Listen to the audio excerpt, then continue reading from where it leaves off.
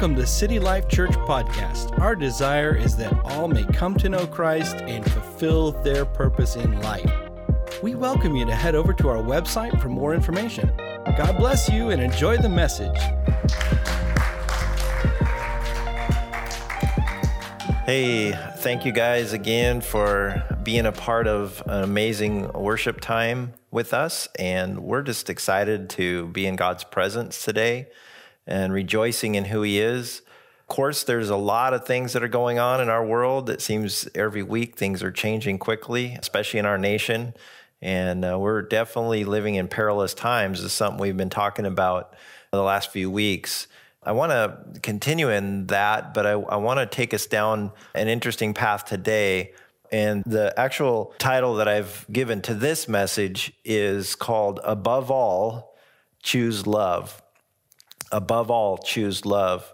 And I'm going to take you through some stories today for us to get a good understanding of Jesus's perspective on this and how He handled this when He was here on earth.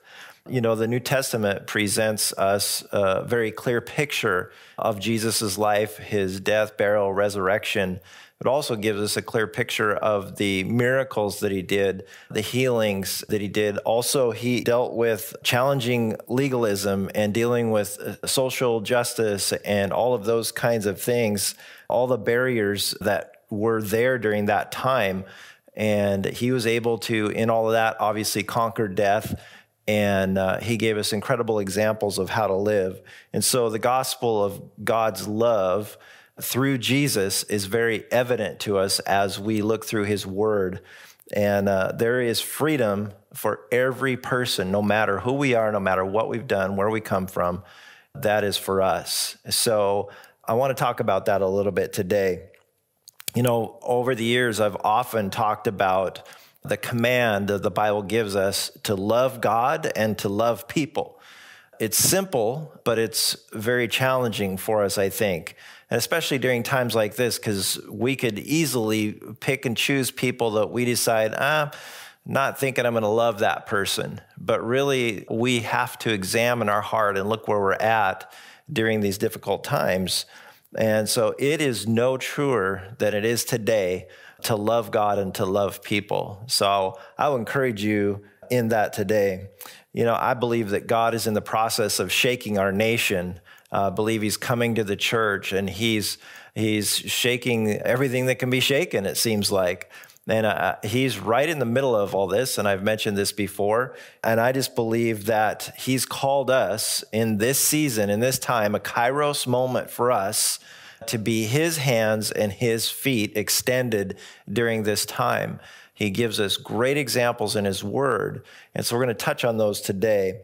You know, I believe that hatred and anger and all of those things, those emotions, negative emotions, have been simmering for a long time in our nation and in our area. But I believe that the heat is being turned up on those things. And so we're seeing that come to the surface more in our lives, whether we are believers or unbelievers. But even as Christians, we're seeing evidence of that in our lives. So we need to take inventory of that of ourselves, make sure that that burner is not getting turned up for those emotions that are negative in our life.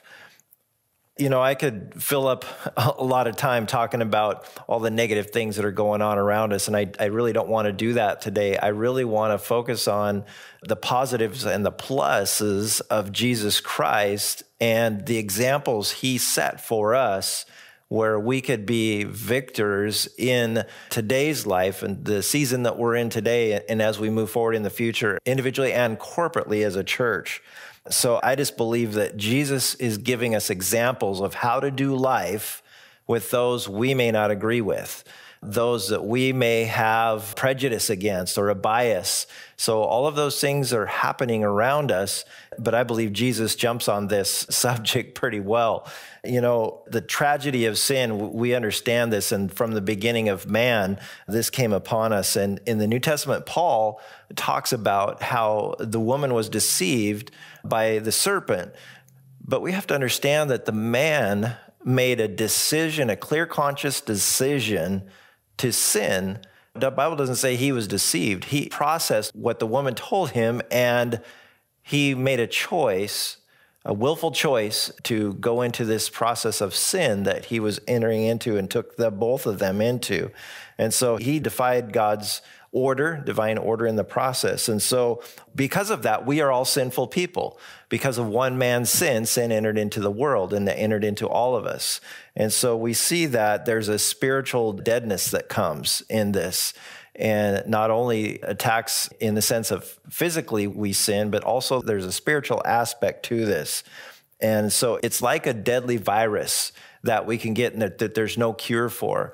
And once it comes on us, then there has to be, there's another answer somewhere. And that's kind of how spiritually we've gotten into this place where Jesus is the only cure for us in this process. And so, the Bible tells us that we all fall short of the glory of God. We all have sinned. In Romans 3:23, it tells us that. And so it's very clear. None of us are exempt from that. And so Jesus came to deal with that deadly virus, the sin, and he came to deal with it and deal a death blow to it once and for all. And so from that one person, Jesus Christ, life came, transformation came, and it spread through all creation. It's there available for everyone. Not one person is exempt from that experience that Jesus Christ brought. While Adam was the source of death in that sense, Jesus becomes the source of life for us. And that's so important for us to know. For as Adam died in his sin, Christ came alive and made us alive with him. You can look back ever since Cain and Abel, we see hatred, anger, jealousy, these things. Right in the second generation, this surfaces. So it's existed ever since then. Every generation, there's been something that has come in the area of sin that has caused people's emotions and their thought process, and it caused them physically to do something that was sinful. And so I want to take us through 3 stories today of what kind of experience of what it was back in Jesus' day and kind of how he handled some things when there was a lot of prejudice, there was racism, there was bias, there was those things that are going on around.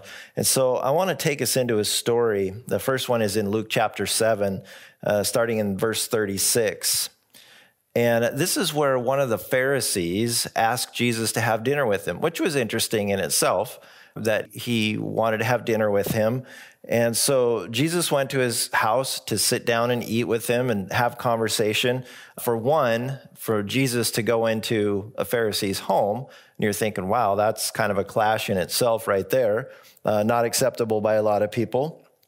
But then there was this immoral woman, a prostitute, who finds out that Jesus is there. So she shows up at the house and she comes in and she is caught up in her emotions for Jesus. There's something about Jesus that has caught her attention. There's something that has struck a chord in her heart where she comes in and she kneels down at his feet and she begins to weep. And I just believe that the Holy Spirit probably has come upon her, and there's a lot of things that are emotions that are probably going through her thought process, but there's a connection that's happening. And of course, the Pharisee just thinks this is ridiculous and that this woman is coming in here to do this. But she pulls out this alabaster of this special perfume and begins to pour it out on Jesus's feet. And she begins to cry tears and begins to wash his feet. And the Pharisee begins to question this whole process. And so Jesus is telling him, hey, I've got something to say to you, sir, about this. When I came in here, you didn't even offer me water to wash my feet. You didn't offer me anything to anoint my head or anything. And this poor, dear woman has come in and she's cried out her heart.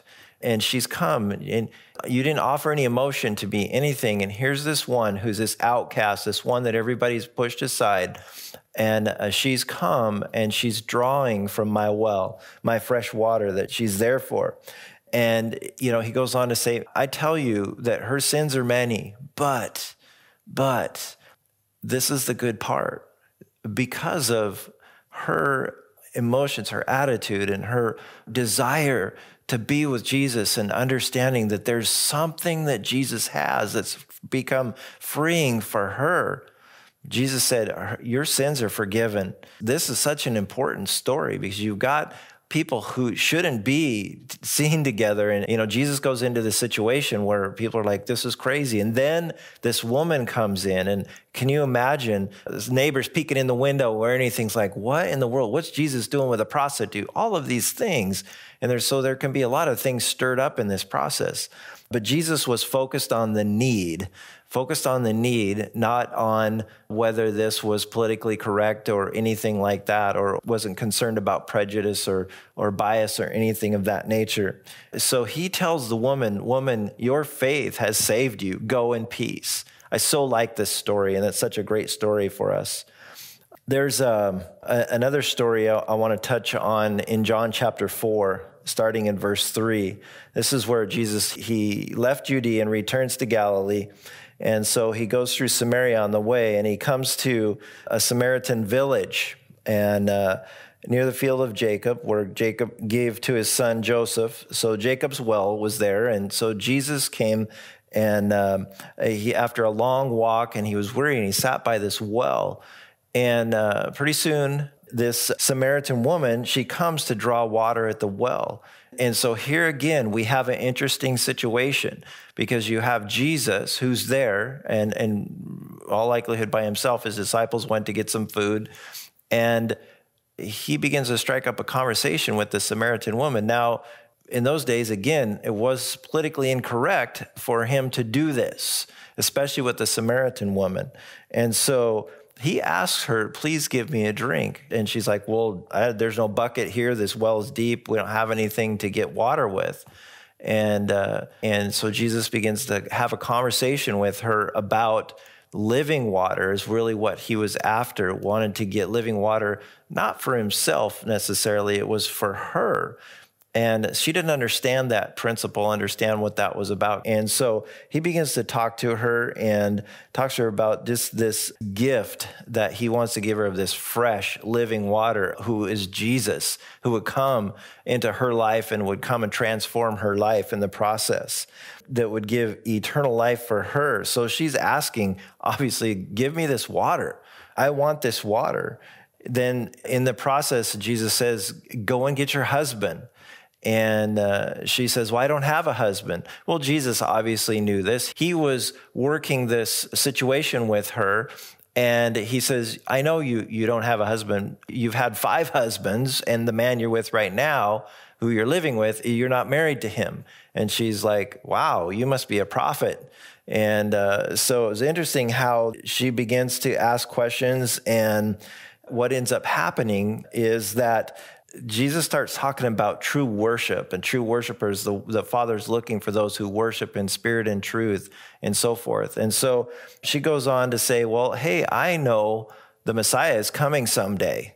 And she doesn't realize she's talking to the Messiah. She's talking to Jesus. And he reveals that to her, that says that he's telling her, I am the Messiah. And that begins to change things in that moment. Well, the disciples come back, and they are like thinking to themselves, what in the world is Jesus doing with this woman? But they didn't want to say anything. They didn't want to ask him because, they've probably been down this road before. It's like Jesus always is able to tell them exactly what's going on and has reasons for it, but they're going, man, this is stepping over the line for Jesus. Can't believe this. But understanding he's breaking whatever the political correctness, he's going after the heart here. There's a love that it goes so deep. His love for this woman is a love that it's not even explainable in the sense of trying to put that on a level of what physical love is and what we understand it to be, because he had such a love for his Father, but that love was transferred to people, every person he ever encountered.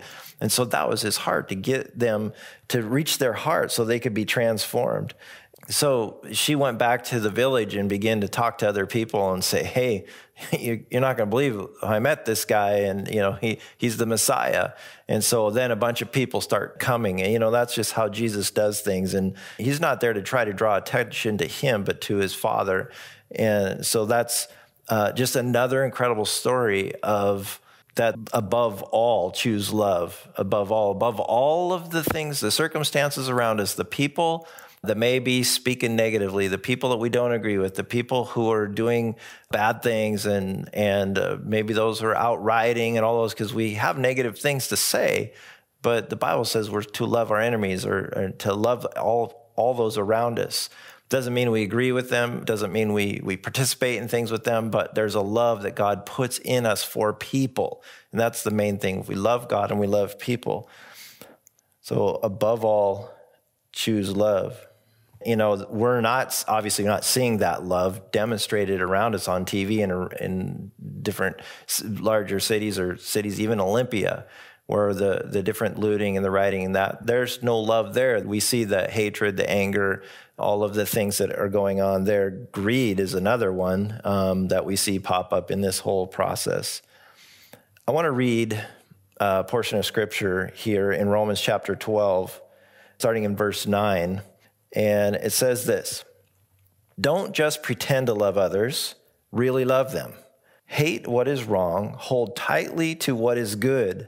Love each other with genuine affection and take delight in honoring each other. Never be lazy, but work hard and serve the Lord enthusiastically. Rejoice in our confident hope. Be patient in trouble and keep on praying. When God's people are in need, be ready to help them, always eager to practice hospitality. Bless those who persecute you. Don't curse them. Pray that God will bless them. Be happy with those who are happy and weep with those who weep. Live in harmony with each other. Don't be too proud to enjoy the company of ordinary people. And don't think you know it all." Verse 17, this is important. "Never pay back evil with more evil." That's not what it's about for us. It's not trying to one-up somebody in that area. "Do things in such a way that everyone can see you are honorable. Above all, choose love. Do all that you can to live in peace with everyone. Dear friends, never take revenge. Leave that to the righteous anger of God."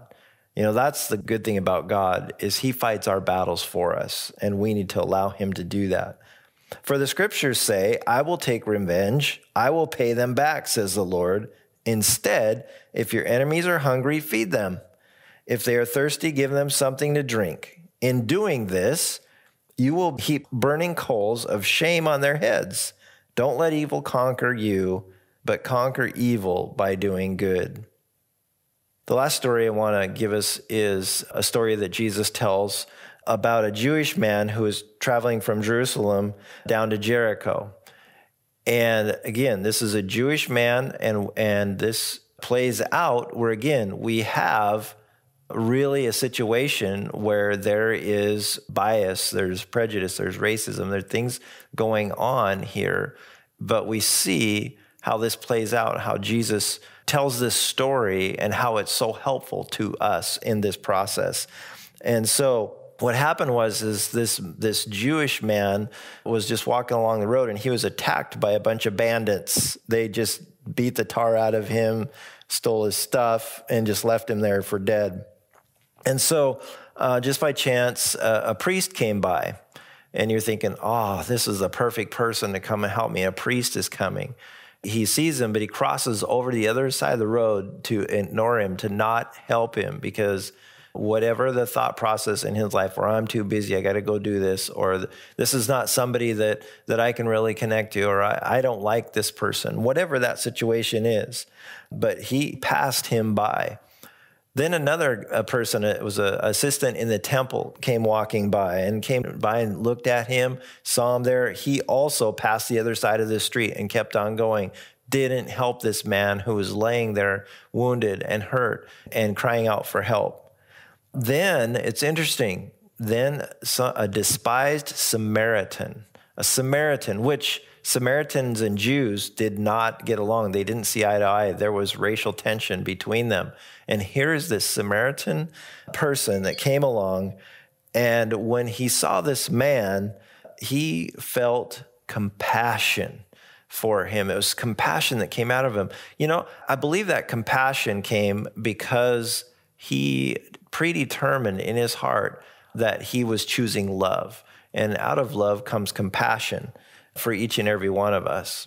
And so he goes over to him and he begins to soothe his wounds. He begins to help him. He bandages him up. He cleans him up. And he ends up taking him to a hotel, or so to speak, a place where he could get some help. And he leaves some money, a couple of coins for him, and said, hey, whatever it takes, make sure he gets the help he needs. And if there's anything else, it's on my bill. Put it on my tab. I want to cover this. I want to make sure this man gets his health back and comes back to where he can become whole again. And so, Jesus then asks the question, which one of these men did the right thing? Which one of them really cared after these bandits attacked this man? And of course, it's easy to come up with the answer. It was the one who showed him mercy. The one who showed him mercy. And Jesus said, then go and do the same. And that's what he's telling us at this point, where we're at in our season, in our life. We need to have compassion for people. We need to have mercy for people. We need to show love. We need to, above all, choose love in the situation. And I think this is important. And so as I conclude today, I just want to encourage us, let us be those people who will represent Jesus well. We know in his word what he gives us instruction. He gives us examples, and he lived this life. He knew, he's been through all of it. He had every reason to be the one that say, no, I'm staying away from that. I've been falsely accused in so many things, and I don't want to go over there. I don't want to get caught up in that. I just want to stay to myself. But no, he crossed all barriers. He broke down walls. He did everything against whatever was supposed to be correct at that time to demonstrate the love of God, the love of his Father, to demonstrate that. And he went deep in the hearts of people, and they could see that genuinely he loved and cared for them and had compassion for them.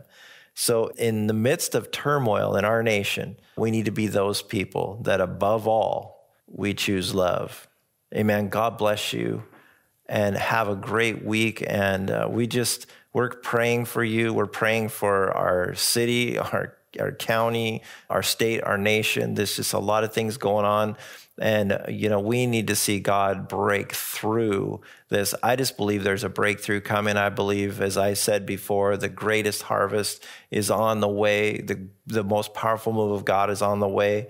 And we want to be right in the middle of it here at City Life Church. So we love you guys and look forward to fellowshipping in the near future. Thank you for listening to City Life Church Podcast.